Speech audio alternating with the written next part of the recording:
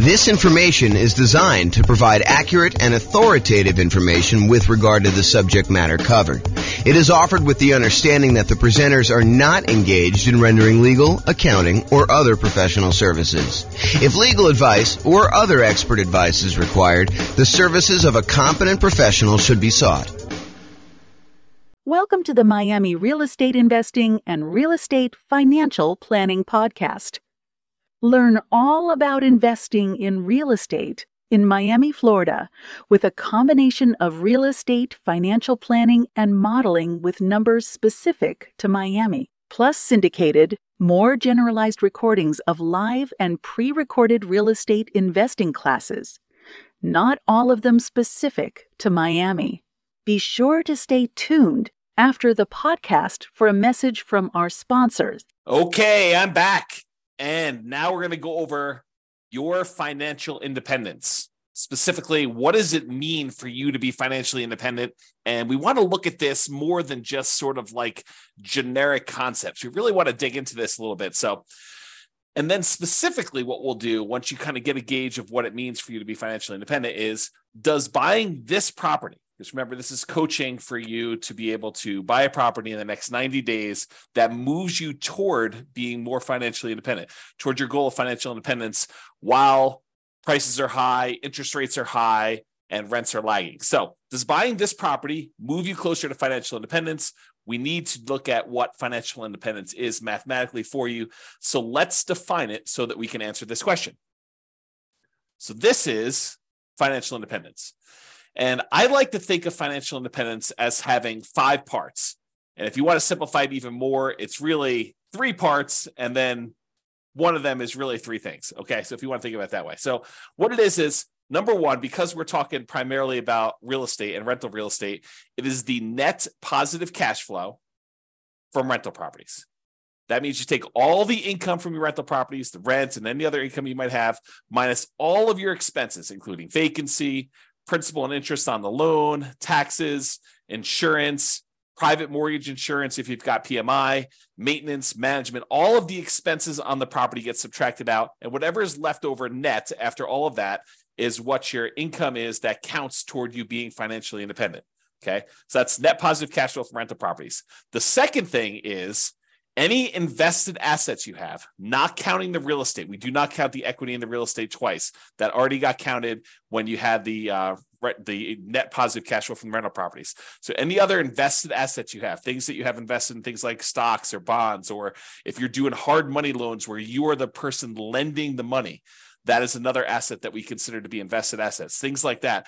You have invested assets times whatever your defined safe withdrawal rate is. So if you believe in the 4% rule, which is a rule that was kind of made famous by the Trinity study, where they talk about what percentage of the amount of assets you have invested in stocks and bonds could you, in quote, safely withdraw from your portfolio and not likely run out of money. So what's the amount you could safely withdraw? It's a safe withdrawal rate. So some people will use 4%, some people will use 3%, some people use 5%. It's whatever you feel comfortable with as far as that number goes. But that's the number 2 source of money for financial independence. So all other invested assets like stocks, bonds, or loans you have as a lender times your yearly safe withdrawal rate, that's number 2. Then the other 3 are all different sources of passive income. And they are, number 1, Social Security. So any Social Security that you're receiving, any annuities. If you went and you bought an annuity is money you give to an insurance company that they pay out. This is the layman's term, by the way, layman's definition. So any money you invest with an insurance company, you usually buy a lump sum amount, and then they pay you out a certain amount each year or each month based on how much you invested with them. And usually it's for your lifetime or you and your spouse's lifetime or something complex like that. I'm not going to go into a ton of details, but that's number 2 source of passive income, annuities. And number 3 is pensions. So all 5 again, net positive cash flow from rental properties, any invested assets you have times your safe withdrawal rate, and then the 3 sources of passive income, Social Security, annuities, or pensions. The sum of all of those must exceed your expenses in order for you to be financially independent. So if you think about it, you say to yourself, okay, I'm living on $2,000 a month, $5,000 a month, $10,000 a month, $100,000 a month, whatever your expenses are for you to kind of support yourself in whatever lifestyle you've defined for yourself when you are financially independent, when you no longer have to work. If all of the sources of income, net positive cash flow, invested assets times safe withdrawal rate, all three sources of passive income, when that exceeds the amount of money you need to live on, then you are considered financially independent. Okay, so now that we know that, what we have to think about is, what does that look like for us when we are retired, when we are financially independent, we stop working? What assets will we have in place? And I'll get to that here in a second on another slide, but that's where we're headed with this. We're going to want to say, does buying this property contribute toward those goals? Is the property I'm thinking about buying, do I want to hold on to that? Do I want to own that at some point in the future where I am financially independent? Or am I using it as like a intermediate short-term asset that I'm going to hold for a period of time, and then I'm going to sell it off, or I'm going to do a cash out refinance, or I'm going to do something with it in order to use the proceeds, the return from that, because it can affect what we focus on. If you're going to hold it long term and have it be providing net positive cash flow from your rental properties as your source of income, then having maximized your cash flow in that property is probably pretty important. But if you're really saying, look, I'm only going to hold this thing for 1, 2, 3, 4 years, 5 years until I actually sell it, then I'm going to take the proceeds and pay off other rental properties. I'm going to take the proceeds and I'm going to go buy annuities. I'm going to take the proceeds and I'm going to invest in stocks or bonds or whatever I'm going to do. If I'm going to do that, then maybe cash flow is not the most important thing you should be focusing on. And maybe buying a property at a discount, getting a big chunk of equity, and then focusing on properties that are likely to go up in value, some type of either forced appreciation or organic or natural appreciation, the tendency for property values to kind of increase over time. Those can become much more important drivers of your overall return if you plan on selling it. So really the thinking is, we're talking about buying a property in the next 90 days that moves you toward financial independence. That may be cash flow. And I think for a lot of folks it is, but not everybody. And so we'll talk about that in a little bit more detail. A couple of clarifications on this financial independence concept, though, before we move on. I think I mentioned this a second ago, but equity in your properties or any equity you have in businesses is already accounted for in cash flow. So you can't double dip. You can't say, I've got $1 million in stocks and I've got $1 million in equity in my properties and I'm getting $5,000 a month in positive cash flow.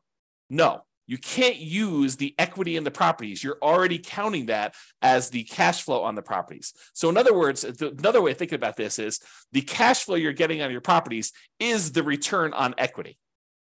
If you think about it that way, it's the return you're getting on the equity you have in your properties. Now, the $1 million you have in stocks or bonds or some other type of investment, not the equity in your properties, that counts times your safe withdrawal rate. You can use that to kind of sum those up. You can't count the equity in properties or businesses, in my opinion, twice for your safe withdrawal rate, okay? Any payments on loans you've made, so if you're the lender, if you're being a hard money lender and people are coming to you and they're borrowing money from you and you're loaning them money so they can go buy fix and flips and you're getting 6, 7, 8, 9, 10, 12, 15% return, whatever it is, 18% return on your money, then that is not, you can't count the 12% you're getting on that. You don't do it that way. You count the loans as part of your overall invested portfolio, and you use that safe withdrawal rate on that money. So even if you're earning 10, 12, 15%, whatever it is on making these hard money loans, you're still using the 3, 4, 5% safe withdrawal rate number in order to determine how that counts towards you being financially independent. Then the last kind of comment I have in here for clarification is dividends are also part of your invested assets. So like you can count those separately or in addition. That already counts as part of your overall return you're earning on that money in stock market or bonds, or, if you're not getting really dividends on bonds, you're probably getting interest payments, but you get the idea. Okay. So those are some clarifications on that. Okay. So now that we've kind of talked about what the definition of financial independence is, I'm going to step back and we're going to talk about two different kind of parallel paths. One is what I call phases of financial independence. It kind of tells you what phase you're in on your journey to becoming fully financially independent. And then I have stages. And the stages I borrowed from, I think it's, what is the name of the website? I have it linked up here. I'll tell you what it is in a second. The phases of financial independence, though, is sort of like my concept. The other ones are ones we got from the internet, and I'll show you where those are. I think it's Wallet Burst, if I'm not mistaken. So, okay, so phases of financial independence. financial independence phase one. This is when you are working toward having the absolute minimum you need to consider yourself financially independent. If you say to yourself, okay, if everything got really, really ugly and I had to quit my job because I just couldn't stand it anymore, or I lost my job, how much would I need in order to live at the bare minimum level? This is sort of like, you're not doing all the vacations you want to do. This is sort of like, just barely getting by with how much you need for food and clothing and insurance and taxes and all the other stuff you need, but just the bare minimum to kind of scrape by. That's minimal financial independence, what I might call the minimum target monthly income in retirement. That's sort of the way I think about it. It's like, how much at a minimum would you need monthly in order to live your kind of just scrape by? What some people might call like lean financial independence, retire early. So phase one is when you're working toward having enough money where you would be financially independent with a minimum amount. So you're not there yet in phase one. You're working toward that. Phase two is you've achieved enough to have the minimum. So you've successfully achieved the minimum target monthly income in retirement, enough assets between rent on, the net positive cash flow on all your rental properties and any invested assets, have safe withdrawal rate, or any of the passive income sources, Social Security, pensions, or annuities. The sum of all of those meets your minimum threshold. That's the point where you get to where you're like, okay, I could take a sigh of relief. And if something really bad happened, I have enough to kind of scrape by. Then you're in phase two. In phase two, you have the minimum amount, but you're working toward the ideal amount where you are comfortable with your financial independence. This is more like you have your ideal monthly income. You're able to do the traveling you want to do. You're able to, have the things you want to have and kind of go out to eat a few times or whatever it is that means the ideal means to you. So you're working toward ideal. You've achieved minimum. You're working toward ideal. That's phase two. Phase three is you've met your ideal number. You've achieved the ideal number where you have enough coming in, where you are very comfortable. Some people might call that fat fire, where you're very, very comfortable and you have that, but you're working toward having a margin of safety for your ideal lifestyle. Because if the stock market declined or real estate values and rents went down or expenses on the properties went up or vacancy went way up because you have another pandemic or something like that, you could actually dip below your ideal and not quite have enough. So in phase three, you've achieved your ideal, but we're working toward you having a margin of safety such that if the market goes against you, you don't have to retrench your lifestyle. You don't have to reduce your lifestyle. And then phase four is you have greater than 2 times your ideal target monthly income in retirement, making your ideal lifestyle resilient and safe and continuing to work toward leaving a legacy. In my opinion, and you can do whatever you want with your money, but in my opinion, you want to get to the point where you have 2 times your ideal. And then after that, you can give away anything you want above that. But 2 times sets you up so that you are resilient and safe in case something happens and the market goes against you, where you can still maintain your existing ideal lifestyle. Okay. So those are the phases. Phase 1, you're working toward your minimum. Phase 2, you've achieved your minimum. You're working towards your ideal. Phase 3, you've actually achieved your ideal, but you're working toward becoming safe. And phase 4, where you're working on leaving a legacy because you have 2 times your ideal coming in. Okay, so those are the phases of financial independence. You might hear me talk about those. So I wanted to go over them so that you kind of understand where we're coming from with those concepts. Now, so Wallet Burst has their own kind of stages of financial independence, and you kind of will see these written around the internet. I don't know if they came up with this, but they did a really nice visual, and so I'll show you what it is. So these are the sort of like the stages or the milestones on your financial independence journey. So a lot of folks, they start off with negative net worth. They have more debts than they have assets. They've got student loans, or they have negative equity in their property, or whatever it is that they have there. They start off with negative net worth. So that's sort of the baseline stage. Eventually, you get back to 0 net worth. So that's an achievement from having negative net worth, where your liabilities are worth more than your assets, is where you have negative net worth. 0 is where your assets and your liabilities are at least even, and And that's kind of where you are. Some people will not have negative net worth. They'll kind of not fall into the trap of having, student loans or whatever it is coming out of college, and they'll start with zero net worth. So zero net worth is where you're break even. Then the next stage is where they have saved up an emergency fund.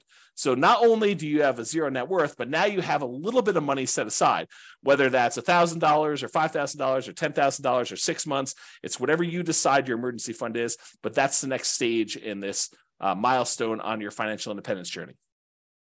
After that, you have Coast Fire.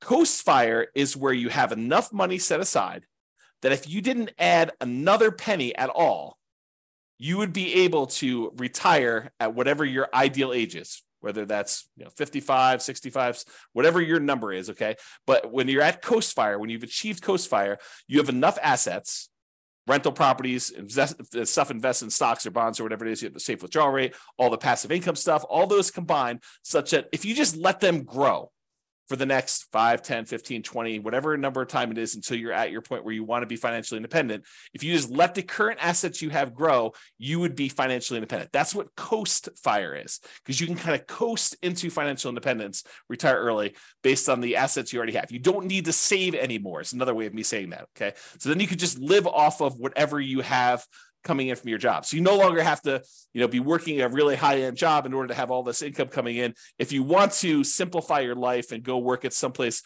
with less stress or that you would enjoy more, you know that you have enough assets so that if you just spent the money you earned, the assets would eventually grow and they'd be able to provide you with financial independence. You're not spending any of the proceeds from your investments with Coast Fire, but if you just left them alone, they would eventually grow and lead you to financial independence. That's Coast Fire.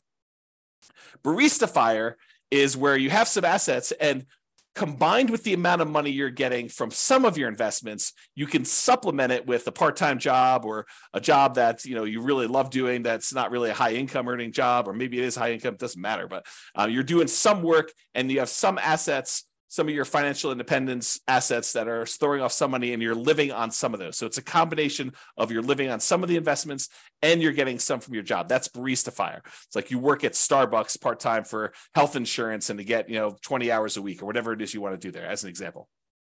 Okay, so that's Barista Fire. Lean Fire is where you have enough that you could live that minimum target monthly income and retirement number, that minimum number. So you're able to just scrape by. You have enough assets where you don't even need to work as a barista anymore. You could sort of get by. Then regular Fire, sort of a arbitrary definition, but you're able to live and be financially independent there, versus Fat Fire, where you have more than enough where you can live your ideal lifestyle. So that's sort of the stages of financial independence or milestones on your financial independence journey. And in case you're wondering how the phases versus stages kind of overlap, phase 1, remember that's the one where we're working toward you becoming, you having your minimal target monthly income in retirement. That really consists of having a negative net worth, having zero net worth, having an emergency fund, having Coast Fire, and being Barista Fire. So all of those consist of phase 1 for me. Okay, so this is the normal wording you might hear online, have negative net worth or zero net worth or emergency fund or Coast Fire or Barista Fire. That's really what I would refer to as phase 1. You're working toward having that minimum or lean. Then phase 2 is you've achieved lean fire. So that's kind of where it is there. And you're working toward ideal fire. You're working toward fat fire. So phase 2 for me consists of lean fire and regular fire. Phase 3 consists of safe fire, which is what phase 3 is for me. That's fat fire in the normal kind of like nomenclature. And fat fire is when you have more than enough, you're living your ideal lifestyle.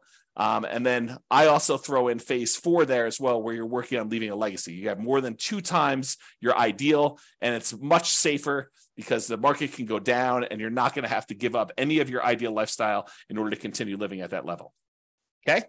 So those are the different phases and also different stages for financial independence. Okay. So earlier, I talked about this idea of the financial independence budget. You want to know, I think you want to know 3 things. Okay. I think you want to know what your budget looks like now, what your expenses to live now are, and what your ability to save is now, what your financial independence budget looks like when you have just enough, that minimum target monthly income retirement in order to just scrape by. And then I think you also want to know what it would look like when you hit your ideal. So I think you really want to have 3 budgets. You want to have a budget for now. And then how does that look different if you had to cut back, scale back, and you no longer had a job, or you no longer wanted to work at your job and you wanted to live off your investments? What would your budget look like for that minimum one? And then what would your budget look like if you were living your ideal lifestyle? So it's kind of like those 3 different things we've got there. So we want to look at all of those to find out what your numbers are. And then once you have your numbers, we understand what your expenses are for each one of those. Then I think, in my opinion, you want to know what investments you need to support you at each of those levels. So right now you can write out whatever investments you have, right? That's your current budget.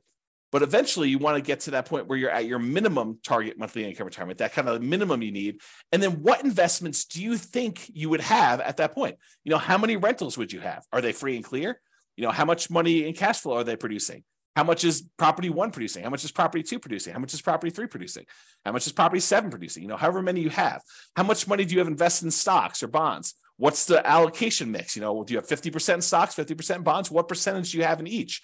And then what's your safe withdrawal rate number for that? How much money do you think you'll get for Social Security? And when does that start? How much money are you getting from your annuities? Or how much money do you have for a pension? Not everyone has a pension, but how much money are you getting from each of those different sources so that you can see when I am at my minimum target monthly income in retirement, when I'm at that kind of lean fire number, what does my expense budget, my budget of expenses look like? And then what do my assets look like that will support me there? Then once you have that, and you do the same thing for ideal, right? You go look at whatever your ideal one is, you say, what assets would I have for each one of those? But once you get to that point, okay, I think when I get to my minimum target monthly income, I'm going to have 3 free and clear properties and $500,000 in stocks and bonds in whatever split I've got, 80-20 with 80% being in stocks, or whatever it makes sense for you times your safe withdrawal rate. I'm going to have a little bit coming in from Social Security, but that's not going to start until I'm age, whatever it is, 65. And then I don't have any annuities and I don't have any pension. It's a probably pretty common sort of setup. You've got some real estate, you got some money invested in stocks and bonds, and then you've got, nothing in maybe a little in Social Security from your job, but probably not a pension, probably not any annuities, or maybe a different. So you go look at whatever you would need for that. And then you say, okay, where am I short? Right now I've got 2 rental properties, or I've got 6, but their cash flow is really poor. It's $100 or $200 a month when I really need to have $3,000 a month produced by these things. So I need to get to the point where I've got 6 now, but I need 3 and free and clear. And so the plan will be, which ones are you keeping, or are you going to sell all 6 and buy 3 new ones? You need to know, which ones are the ones that I'm going to pay off, and which ones am I using as sort of like rocket boosters to get me to the point where I could take the money, the proceeds from the ones that I've gained some equity in because the property value has gone up and I paid down the loan. I'm going to take that, pay all the expenses on selling it, take that money and pay off the ones that I have there in order to get to the point where it's my minimum target monthly income or my ideal. So really what you're looking to do is you're looking to determine what's your budget now, what's your budget when you're at that minimum target monthly income or lean fire, what's that budget when you're at your ideal target monthly income in retirement or fat fire, and what are the assets, what's the financial independence assets distribution, the allocation you have for each of those levels. What is it right now? What will it be when you're at that minimum? And what will it be when you're at that ideal? And you want to plan for that. Then the question to ask is, does the property I'm looking to buy right now move me toward that goal? If you're you're working toward your minimum, does it get me closer to that minimum target monthly income retirement? Is the property I'm buying one that I'm going to use as a rocket booster to pay off other properties because I'm not going to keep this to be free and clear? Or is this one of the ones that I want to ultimately pay off and keep long-term? It's kind of, what are you thinking with that property? What is it going to be for you? So that's what you want to be thinking about. And you want to do the same for ideal. Okay. And to help you, I've got a ultimate financial independence retire early budget. And it really is 3 budgets in one. It's got your current list of all your expenses, your minimum, that's your minimum target monthly income, your ideal, And then at the end, it will allow you to put in kind of your current annuity, Social Security, pensions, and net rental property cash flow. And it will tell you how much you need in stocks and bonds at whatever safe withdrawal rate you put in order to make up the difference. In some cases, it's zero because you're already there, right? And then it will do the same for your current, your minimum, and your ideal. And I probably will do a whole separate video walking you through how to use this budget. But your homework is to do the budget because you want to know, where am I now? What's my minimum? What's my ideal? And then does buying this new property move me toward that goal? Because one of the worst things we could do, maybe it's not the worst thing we do, but it's up there. One of the worst things we could do is we could buy a property that doesn't actually move us toward our goal. Maybe it's a property that cash flows, but maybe we don't need cash flow right now. Maybe what we really need to do is be paying off this other property.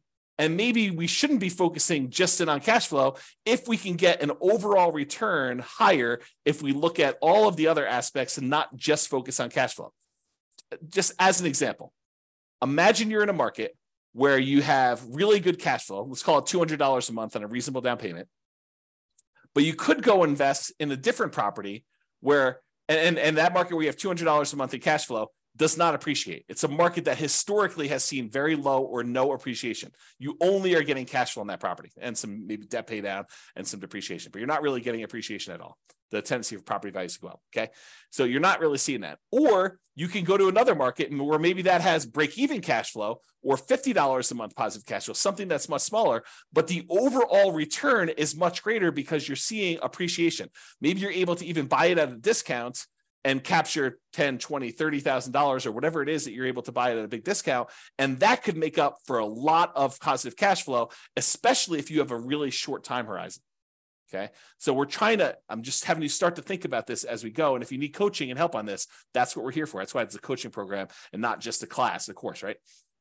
So if you need help with that, that's what we're going to be discussing in the things if you need help with it. So the idea though is to look at your property and decide, does this move me toward financial independence, my specific financial independence, your definition, or does it not? And so that's what we're thinking about. And we'll have to do another class and go over this budget and stuff. Okay. So this is a visual from Financial Independence Retire Early Belgium. And I like it. So I'm just going to share it with you because it's a pretty good visual of what's going on here. So they really have you showing you like what's going on today and over time what's happening here. And they have the steps numbered 1 through, I guess, 6 here. And I'll just walk you through. So right now it shows you how much income you have coming in from your work. That's this blue bar. And your income exceeds your expenses. So your expenses are this kind of like yellow bar here. And what they want you to do in step 1 is reduce your expenses. And they want you to reduce your expenses so that you can increase your savings rate. Okay. So step 1 is reduce your expenses to increase this difference between how much you're bringing in and what your expenses are on it. And if you do that, then your expenses go down here and the amount you can save actually increases. Step number 2 is they want you to save for emergencies. So they want you to put some money aside to save for emergencies here. So they go ahead and they say save for emergencies here. And then number 3 is they want you to focus on increasing your income. So step 1, reduce expenses. Step 2, save for some emergencies. Step 3, they want you to increase your income so that the amount you're saving jumps up again. Then you take the amount of money that you've got from increasing your income and reducing your expenses, the larger amount that you're able to set aside, and you invest that efficiently. That's step 4. Okay, so they're telling you invest that. Step 5 is once you reach 25 times your annual expenses, then you are financially independent. And that's based on safe withdrawal rate. That's a 4% safe withdrawal rate because 4% is really 25 times your expenses. So, if your expenses are, $20,000 a year, then you only need to save, my math is right, what is that, 800,000? If you have $1 million, that's $40,000 a year. Okay. So, once you kind of reach your expenses there, 40,000 times 25, that's going to be $1 million. Okay, so that's kind of what you need to do in order to hit that number. If you're financially independent, once you reach that, then you can live from your investment returns. There's no need to work anymore because their portfolio income now exceeds or matches the amount of expenses you have there. Okay, so that's what it's showing you visually, which I think is a good visual. Now realize some of this stuff we might do with real estate, right? We may not be investing efficiently in stocks or something like that. And the 25 times, because we're not using the safe withdrawal rate, the numbers are going to be different. So you got to take into account the net cash flow on all of our rental properties after all expenses, plus any money we have invested times that safe withdrawal rate, plus all three other sources of those passive income, the Social Security, the annuities, and the pension. And then the combination of all of those combined, if those exceed your expenses, then you're financially independent, according to my definition. Okay? All right. So we've talked about this idea, but I'll go over this slide just to make sure I didn't miss anything. So does buying this property, the one you're considering buying as part of the coaching program, move you closer to financial independence? Remember, what is financial independence mathematically for you? It's how much are you going to have in passive income, Social Security, pensions, annuities. You want to know that number. How much you're going to have in cash flow from your rental properties. You want to know how many properties you have. Are they free and clear? What approximately are the cash flows going to be at that point? You want to do your deal analysis and look out 2, 3, 4 years and see where you think you're going to be at that minimum number. Add them all up, make sure, double check it, or you could use the real estate financial planner software to do that modeling. So you add up the passive income, Social Security, pensions, annuities, the cash flow from rental properties, and any of those invested assets times your safe withdrawal rate. You sum all of those up and you find out exactly what the distribution of your assets are when you are financially independent to find out if buying this property moves you closer to fulfilling that particular vision of your future. You need to have the vision of your future. Then you need to actually make it real by doing things today that will be there for you. Okay. Sometimes that means buying a property that has great cash flow so that you can keep it long term. Sometimes that means buying a property that has really good overall return so that you can hold on to it for a year or 2 or 3 or 4 or 5, then sell it and do pay off properties or invest in other assets or buy annuities or sell off all your portfolio and reinvest it into one big multifamily property or whatever your goal is to kind of be at for that. Okay, so know your outcome and your target. So you know if taking the action in front of you moves you closer or farther away from the target.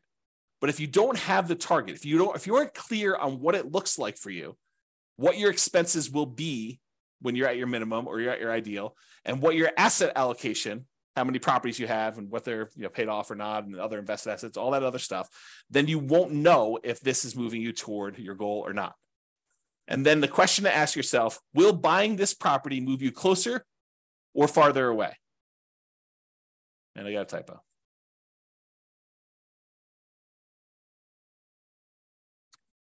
Or farther away. Okay, resuming. Okay. And if it's going to be farther away, should you wait? Should you wait for a better deal? And I'll do this analysis again. I'll do another special module probably once I get through the core 20 modules where I show you what the impact of waiting is.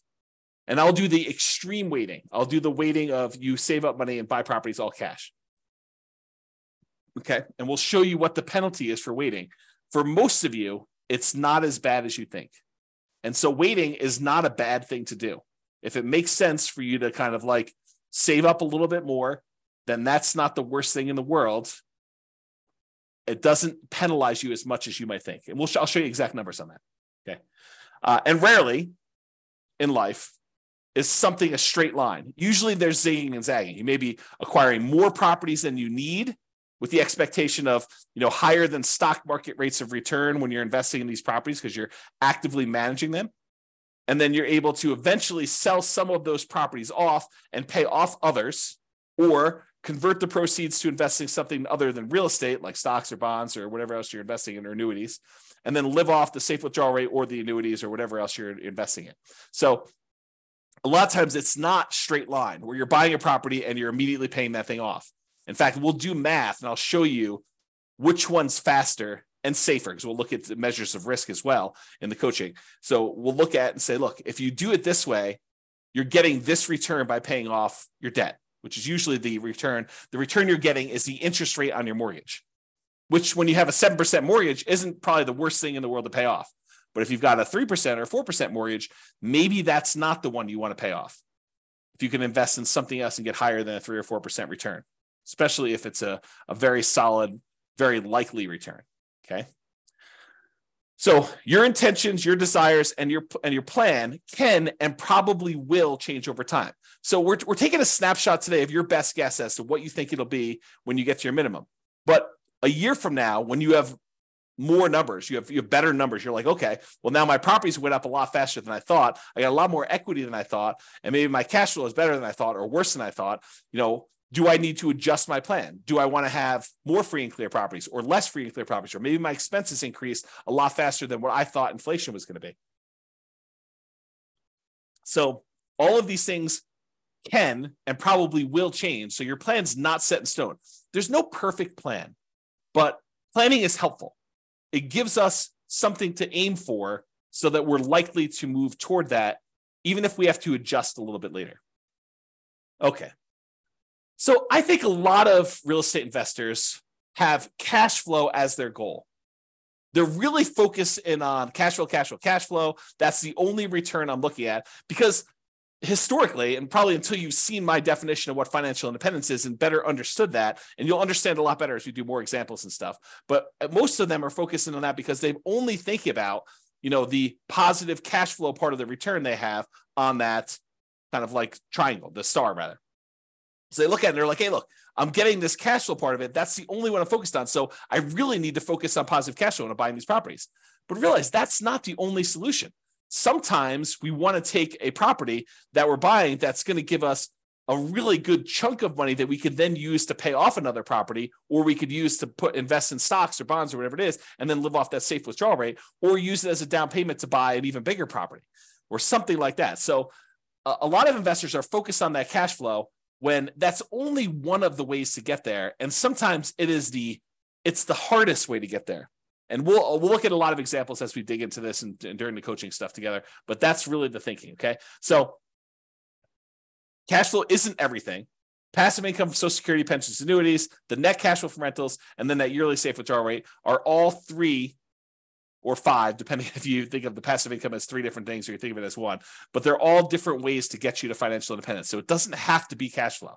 In fact, it sometimes is better to not do cash flow. Cash flow is great. And if we can optimize for it, which we will spend a lot of time going and optimizing, but sometimes you want to make that trade-off of, okay, I could get $200 a month positive cash flow, putting this amount down, or I could go ahead and buy this other property and I'm going to get a much higher overall return. And it's probably better to do that based on where I'm going with my plan for financial independence of wanting free and clear properties, or wanting some properties that have great cash flow, and then also having some assets outside of real estate. Okay. So we will go into ridiculous detail on how to improve cash flow.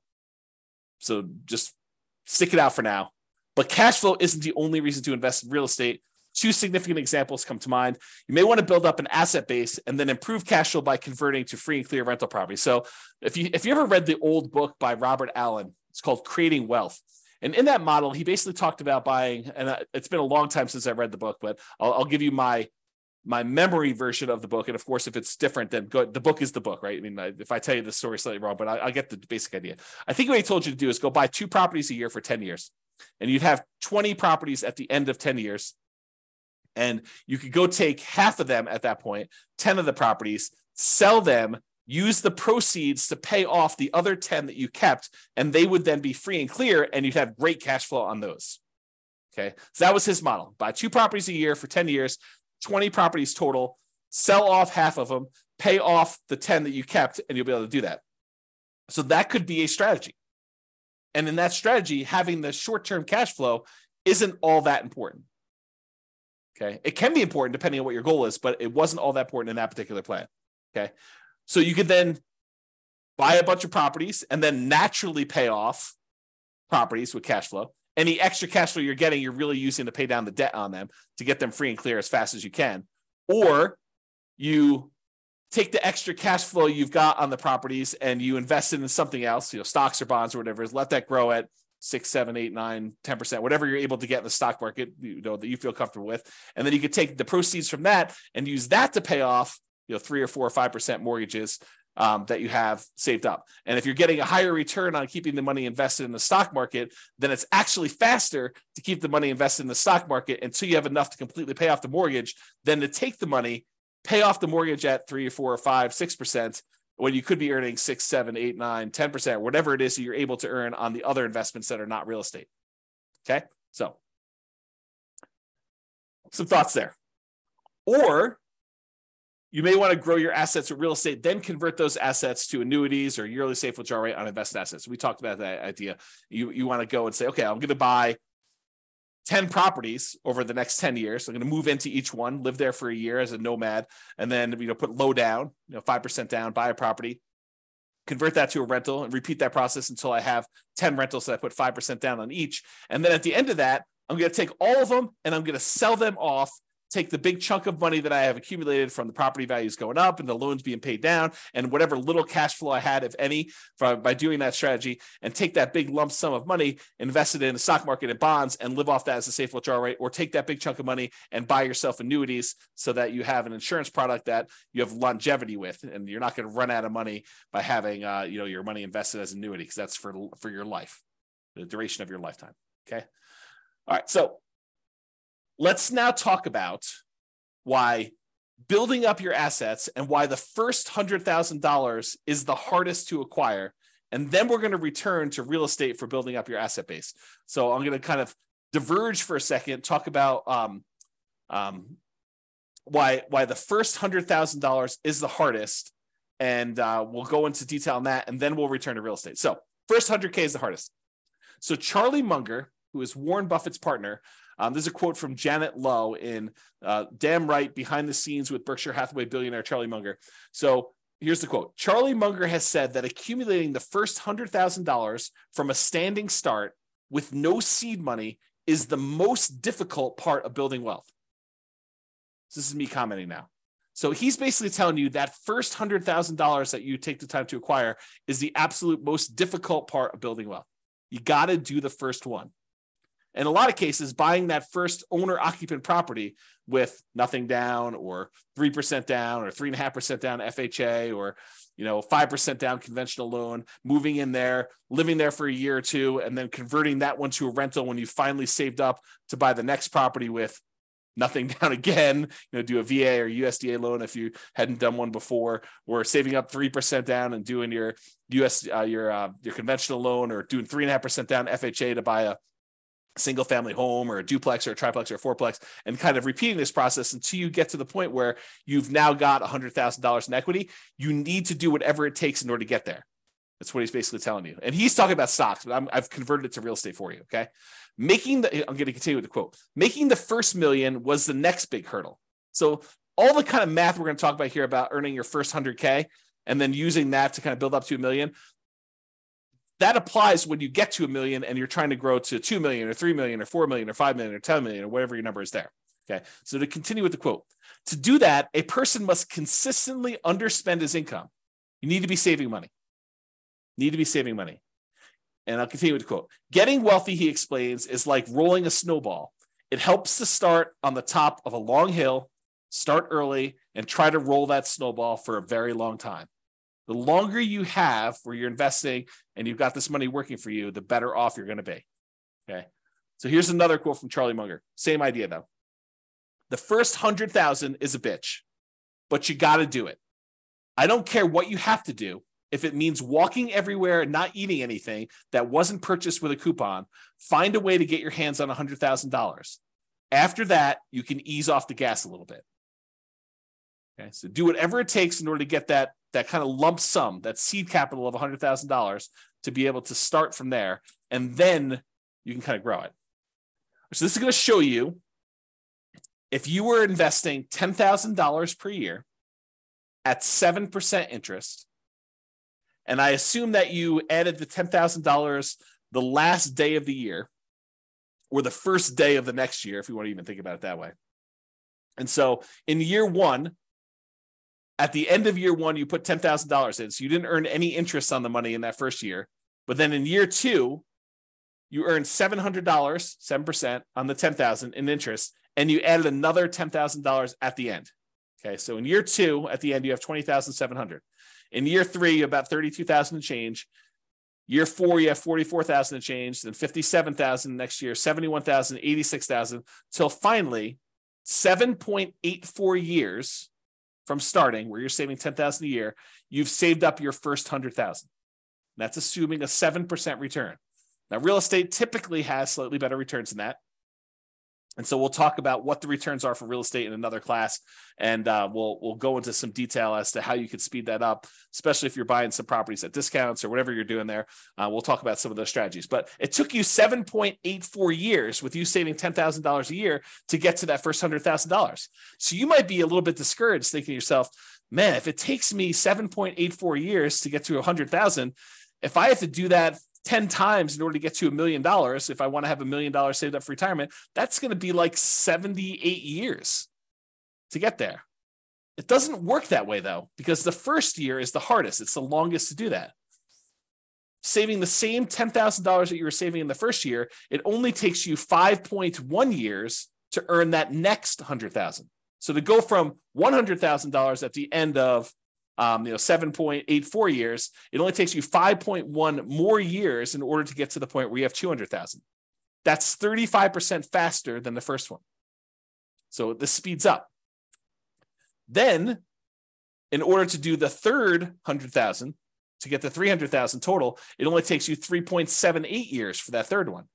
Then it only takes you 3.01 years for the next 100,000 to get to 400K. Then it only takes you 2.5 years in order to get to 2.5 to get to 500,000.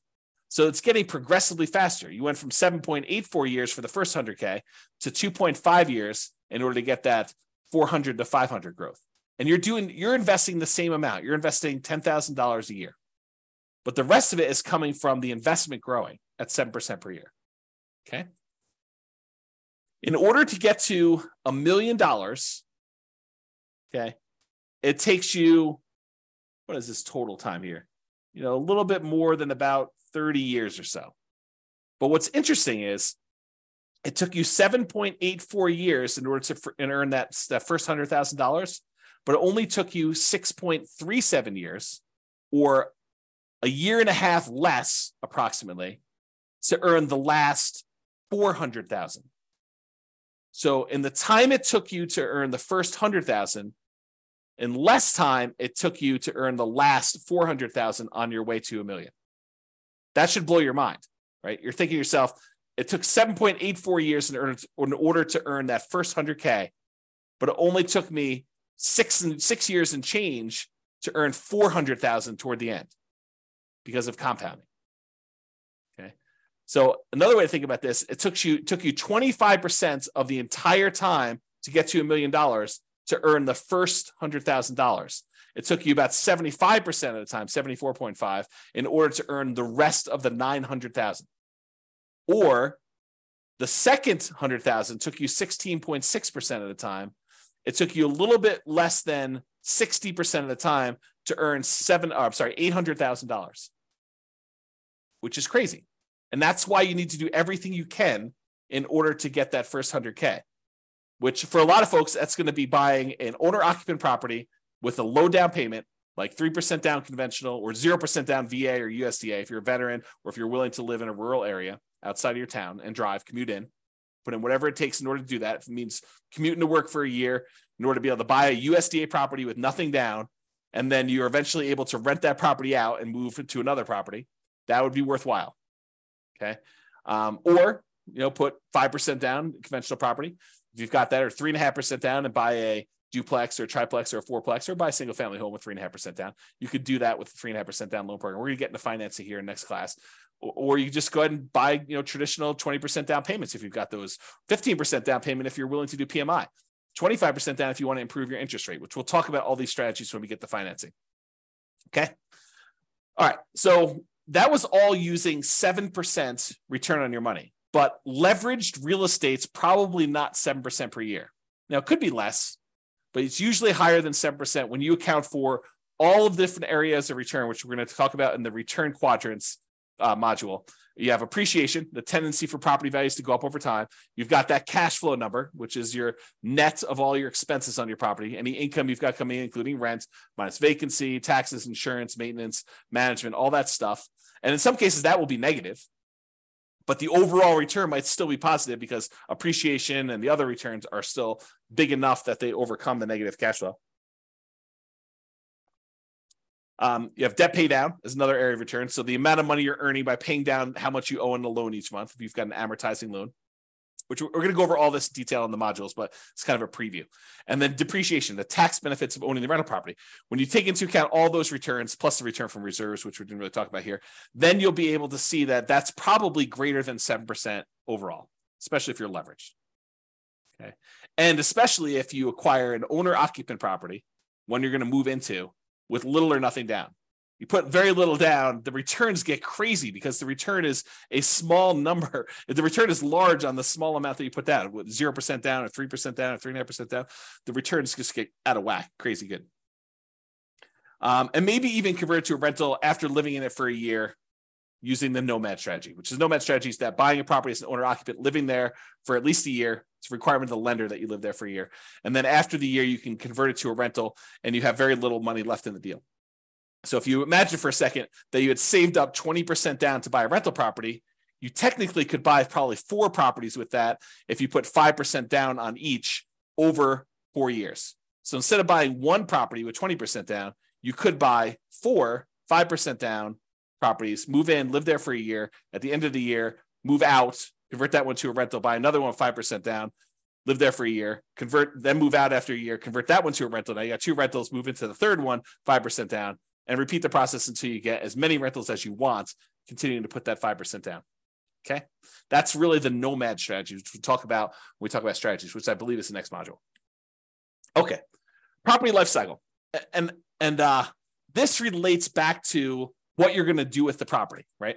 So let's talk about this. So for the property you're considering buying, right? This is a coaching program about you buying a property in the next 90 days. The prices are high, interest rates are high, and rents are light. So what are you planning? What's your proposed property life cycle for the property? You're going to buy it, then do what? That's the question, right? You're going to buy it, then do what? Well, here are a couple options. It may not be all inclusive, but these are some of the big, pretty more common options you have. You could buy it, then you could sell it immediately. For example, let's say you want to flip a property to fund reinvestment or to pay off other properties. So you're like, look, I don't have a lot to put down, but I do have some money and I can go find a property that I could buy at a discount, put a little bit of sweat equity into it, fix it up, resell it, walk away with the down payment I had back, plus some profit on that, $10,000, $20,000, $30,000, whatever your number is in your marketplace that you're able to do for these flips. Then you take that money and you go and you reinvest it into something that you ultimately want to do. So you could buy this property with the intention of flipping it to then reinvest. Or maybe you're doing flips in order to pay off properties that you already own to get you to financial independence. You go look at your numbers, your budget, you say, look, I need 3 free and clear properties in order to be financially independent. And that's what I would like it to look like. I want free and clear properties with great cash flow. So now you're like, okay, well, if I'm going to go buy another property, maybe I buy a property that I'm going to make $10,000, $20,000, $30,000, $40,000, $50,000 by flipping it and use that money to pay off the properties you already own. Okay.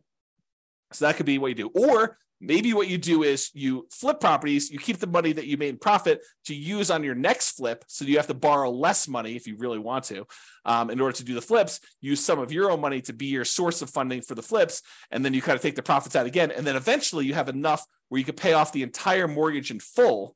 And then you do that in order to be financially independent. So you could look at it that way. So what's the proposed life cycle of the property you're buying now? Are you going to buy it, then sell it immediately? That's one option. Are you going to buy it now, then you're going to sell it within 5 years? And you're going to maybe do the same thing. You're going to fund either reinvestment by use as down payments for additional purchases, or maybe stocks or bonds, whatever you're going to do, or pay off other properties with it. And what are you going to reinvest in? We talked about this: stocks, bonds, leverage up with real estate, use it to put another down payment and acquire additional properties with it. Maybe you want to deleverage real estate. Maybe you want to buy free and clear properties or do lower loan to value. You're like, hey, look, I'm having a hard time making properties cash flow, even with all the strategies we're talking about. Maybe it makes sense for me to, buy a property, sell it within 5 years, and then put 25% down as I acquire properties to get better cash flow, because I need that for whatever my financial independence goals are and my timeline. That's an option for you. Okay. Or if you're going to sell within 5 years, a lot of times we were doing that if you live in a property 2 out of the last 5 years, any gains you had on that property are zero.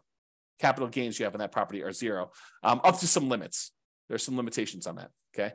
Or maybe you're doing lease options where you're buying properties and you're immediately putting a tenant buyer in the property, and they've got a year or 2 or 3 in order to be able to buy the property from you at a pre-agreed upon price. And so maybe the strategy is you're buying these properties to get your profit out to then reinvest in other things. We'll talk about this strategy more in the future too. So another proposed property life cycle might be you buy it, then you sell to either optimize or achieve financial independence. So you buy it, and then at some point in the future, 5 years from now, 6 years from now, 10 years from now, 15 years from now, you sell all the properties that are extra that you can use the proceeds from to pay off the properties you're going to keep and have free and clear properties. So you sell when you can convert real estate into paid off free and clear properties. Or maybe you get to the point where you're like acquired a bunch of properties and 16 years in the future, you have enough equity in your properties such that after all the expenses of sale, you can sell all of them. And whatever you net after real estate commissions, closing costs, capital gains taxes, and depreciation recapture taxes, all the taxes on that, you can take the proceeds and then you can invest that in stocks, bonds at a safe withdrawal rate. You can eliminate all of the active headaches of having to manage properties, because it might be more work for you to manage properties, even if it's a better return. And you're like, look, in retirement, I really want to be completely done. I want to unplug and I just want to put my money in stocks, bonds, or annuities, or whatever I can do. And you're going to actually sell all your real estate and convert it to there. So you can do that calculation to find out when selling them all leads to that. Okay.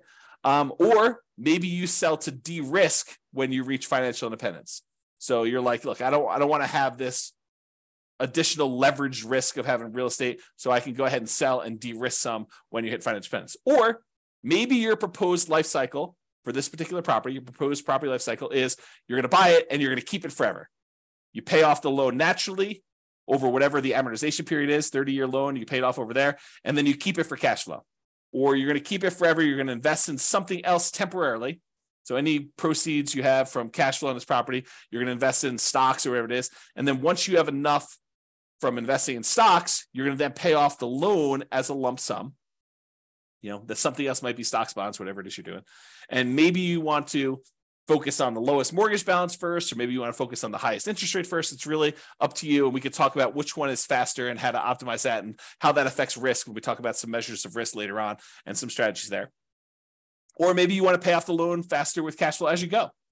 You know, that's not my favorite, and we'll talk about it why when we talk about risk and measuring risk and things of that nature. But some people would rather take, I've got $200 extra in cash flow a month. I'm going to take that and I'm going to pay down my mortgage on that. So I have a lower mortgage balance and I have a lot of equity. We could talk about that and which loan you pay off first. If you decide to, if you got several properties, or you just taking the 200 you get on that property and paying off on that loan, or you taking all of the extra cash flow and dumping it onto one particular loan, whether that's the lowest balance one or the highest interest rate one. We could talk about all those different strategies in detail. But this is what you could do with the proposed life cycle of the property you're considering buying. Or maybe you keep it forever, and then eventually you do a rate and term refinance. So let's say when you bought it, you had a 7% interest rate, and now interest rates are back down to 5% or 4%. You can do a refinance where you actually change the interest rate from 7 to 5 or 4, whatever it is right then, and then you get an improved cash flow on that property. Or maybe the interest rate's the same, but you've paid down enough of the loan that if you pushed it out and made it a 30-year loan again, maybe you have 10 years left on the loan, but if you push it out, make it a 30-year loan at this point, that will also lower your payment. So you can lower your payment even if the interest rate doesn't go down later. And we can talk about that too. Okay. And that would improve cash flow. So you can think to yourself, okay, 11 years in the future, or 5 years in the future, or 3 years in the future, when I'm getting closer to be financially independent, there are things we can do to manipulate, to kind of optimize our portfolio in order to push us over the edge of achieving financial independence. Maybe if you just took a snapshot of where we were at that time without doing some action, it would not be financially independent. Okay. Or maybe you decide, I'm going to buy the property now, I'm going to keep it forever, but I'm going to do a cash out refinance. So maybe you get to the point where you paid off the property, and one of the strategies you have is you're going to take one property that's free and clear, and you're going to do a 75% cash out refinance where you get cash, you borrow money from that property, and you live off the cash. Okay, so you live off of the whatever it is, $300,000 that you pull out for the property when you do a cash out refinance, and you consume that money until you go through it all, and then you go and you find your next free and clear property, and you pull out, $350,000 on that one at the time, and you consume that, Or maybe you pull out $300,000 and you use that to put a down payment, 50% down or whatever it is you're going to do on a property so that your overall net cash flow is improved. Okay. And we'll talk about those strategies as well. But that's sort of like the thinking of what are you going to do with this property? You're going to buy it, sell it immediately, sell it within 5 years, sell it eventually to optimize or achieve financial independence with my other properties or other portfolio stuff, or you're going to keep it forever and do some of those options. So those are what you're thinking about. So why does this life cycle thing matter? Well, if you plan to ultimately sell the property, then the overall return, not just cash flow, but the overall return might matter more than just cash flow. And I gave you this example before, where if you're in a market, you can get $200 a month in cash flow, but the property's not going to appreciate. Maybe you should not invest in that property if buying a property where the overall return is better is going to better serve you and get you to financial independence faster. And we'll discuss this in detail when we get to the module on return quadrants. But this is especially true if you have a very long horizon to achieving financial independence when the overall return matters more than the short-term cash flow. So we'll talk about that in detail too. If you plan to keep the property, you're not going to sell it, then optimizing for cash flow might be the primary goal.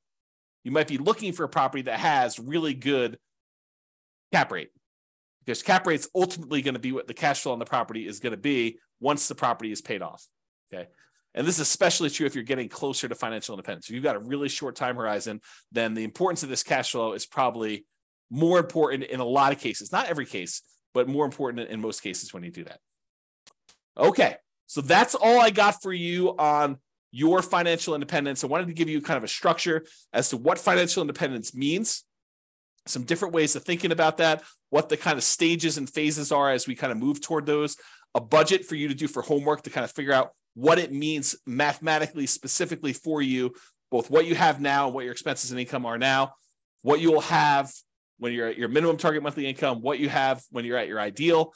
And then we kind of talked about some of this property life cycle stuff and kind of things you can think about related to that. And we talked about why 100K is really hard to do, but it's really important for you to do it to get that asset base growing so that you can then do things with your assets and manipulate them over time and kind of optimize your portfolio. All right, so that's all I got. Check out the next module. I think we're going to do real estate investing strategies next. And we'll go over a whole bunch of different strategies and talk about like what you're planning to do. And then we'll tie it back to, does it move you toward being closer to your goal of financial independence? And as we go through this, we'll start optimizing for cash flow. Bye-bye for now. With home prices up, mortgage interest rates up, and rents up, but not quite enough to counteract the higher prices and interest rates, cash flow on rental properties in Miami is harder than ever. Book a call with the Real Estate Financial Planner to apply our proprietary 88 strategies to improve cash flow on your rentals.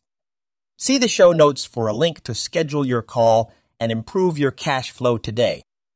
If you're a real estate agent, lender, or professional in Miami that wants to help our real estate investor listeners, consider reaching out to learn about collaboration opportunities with this podcast.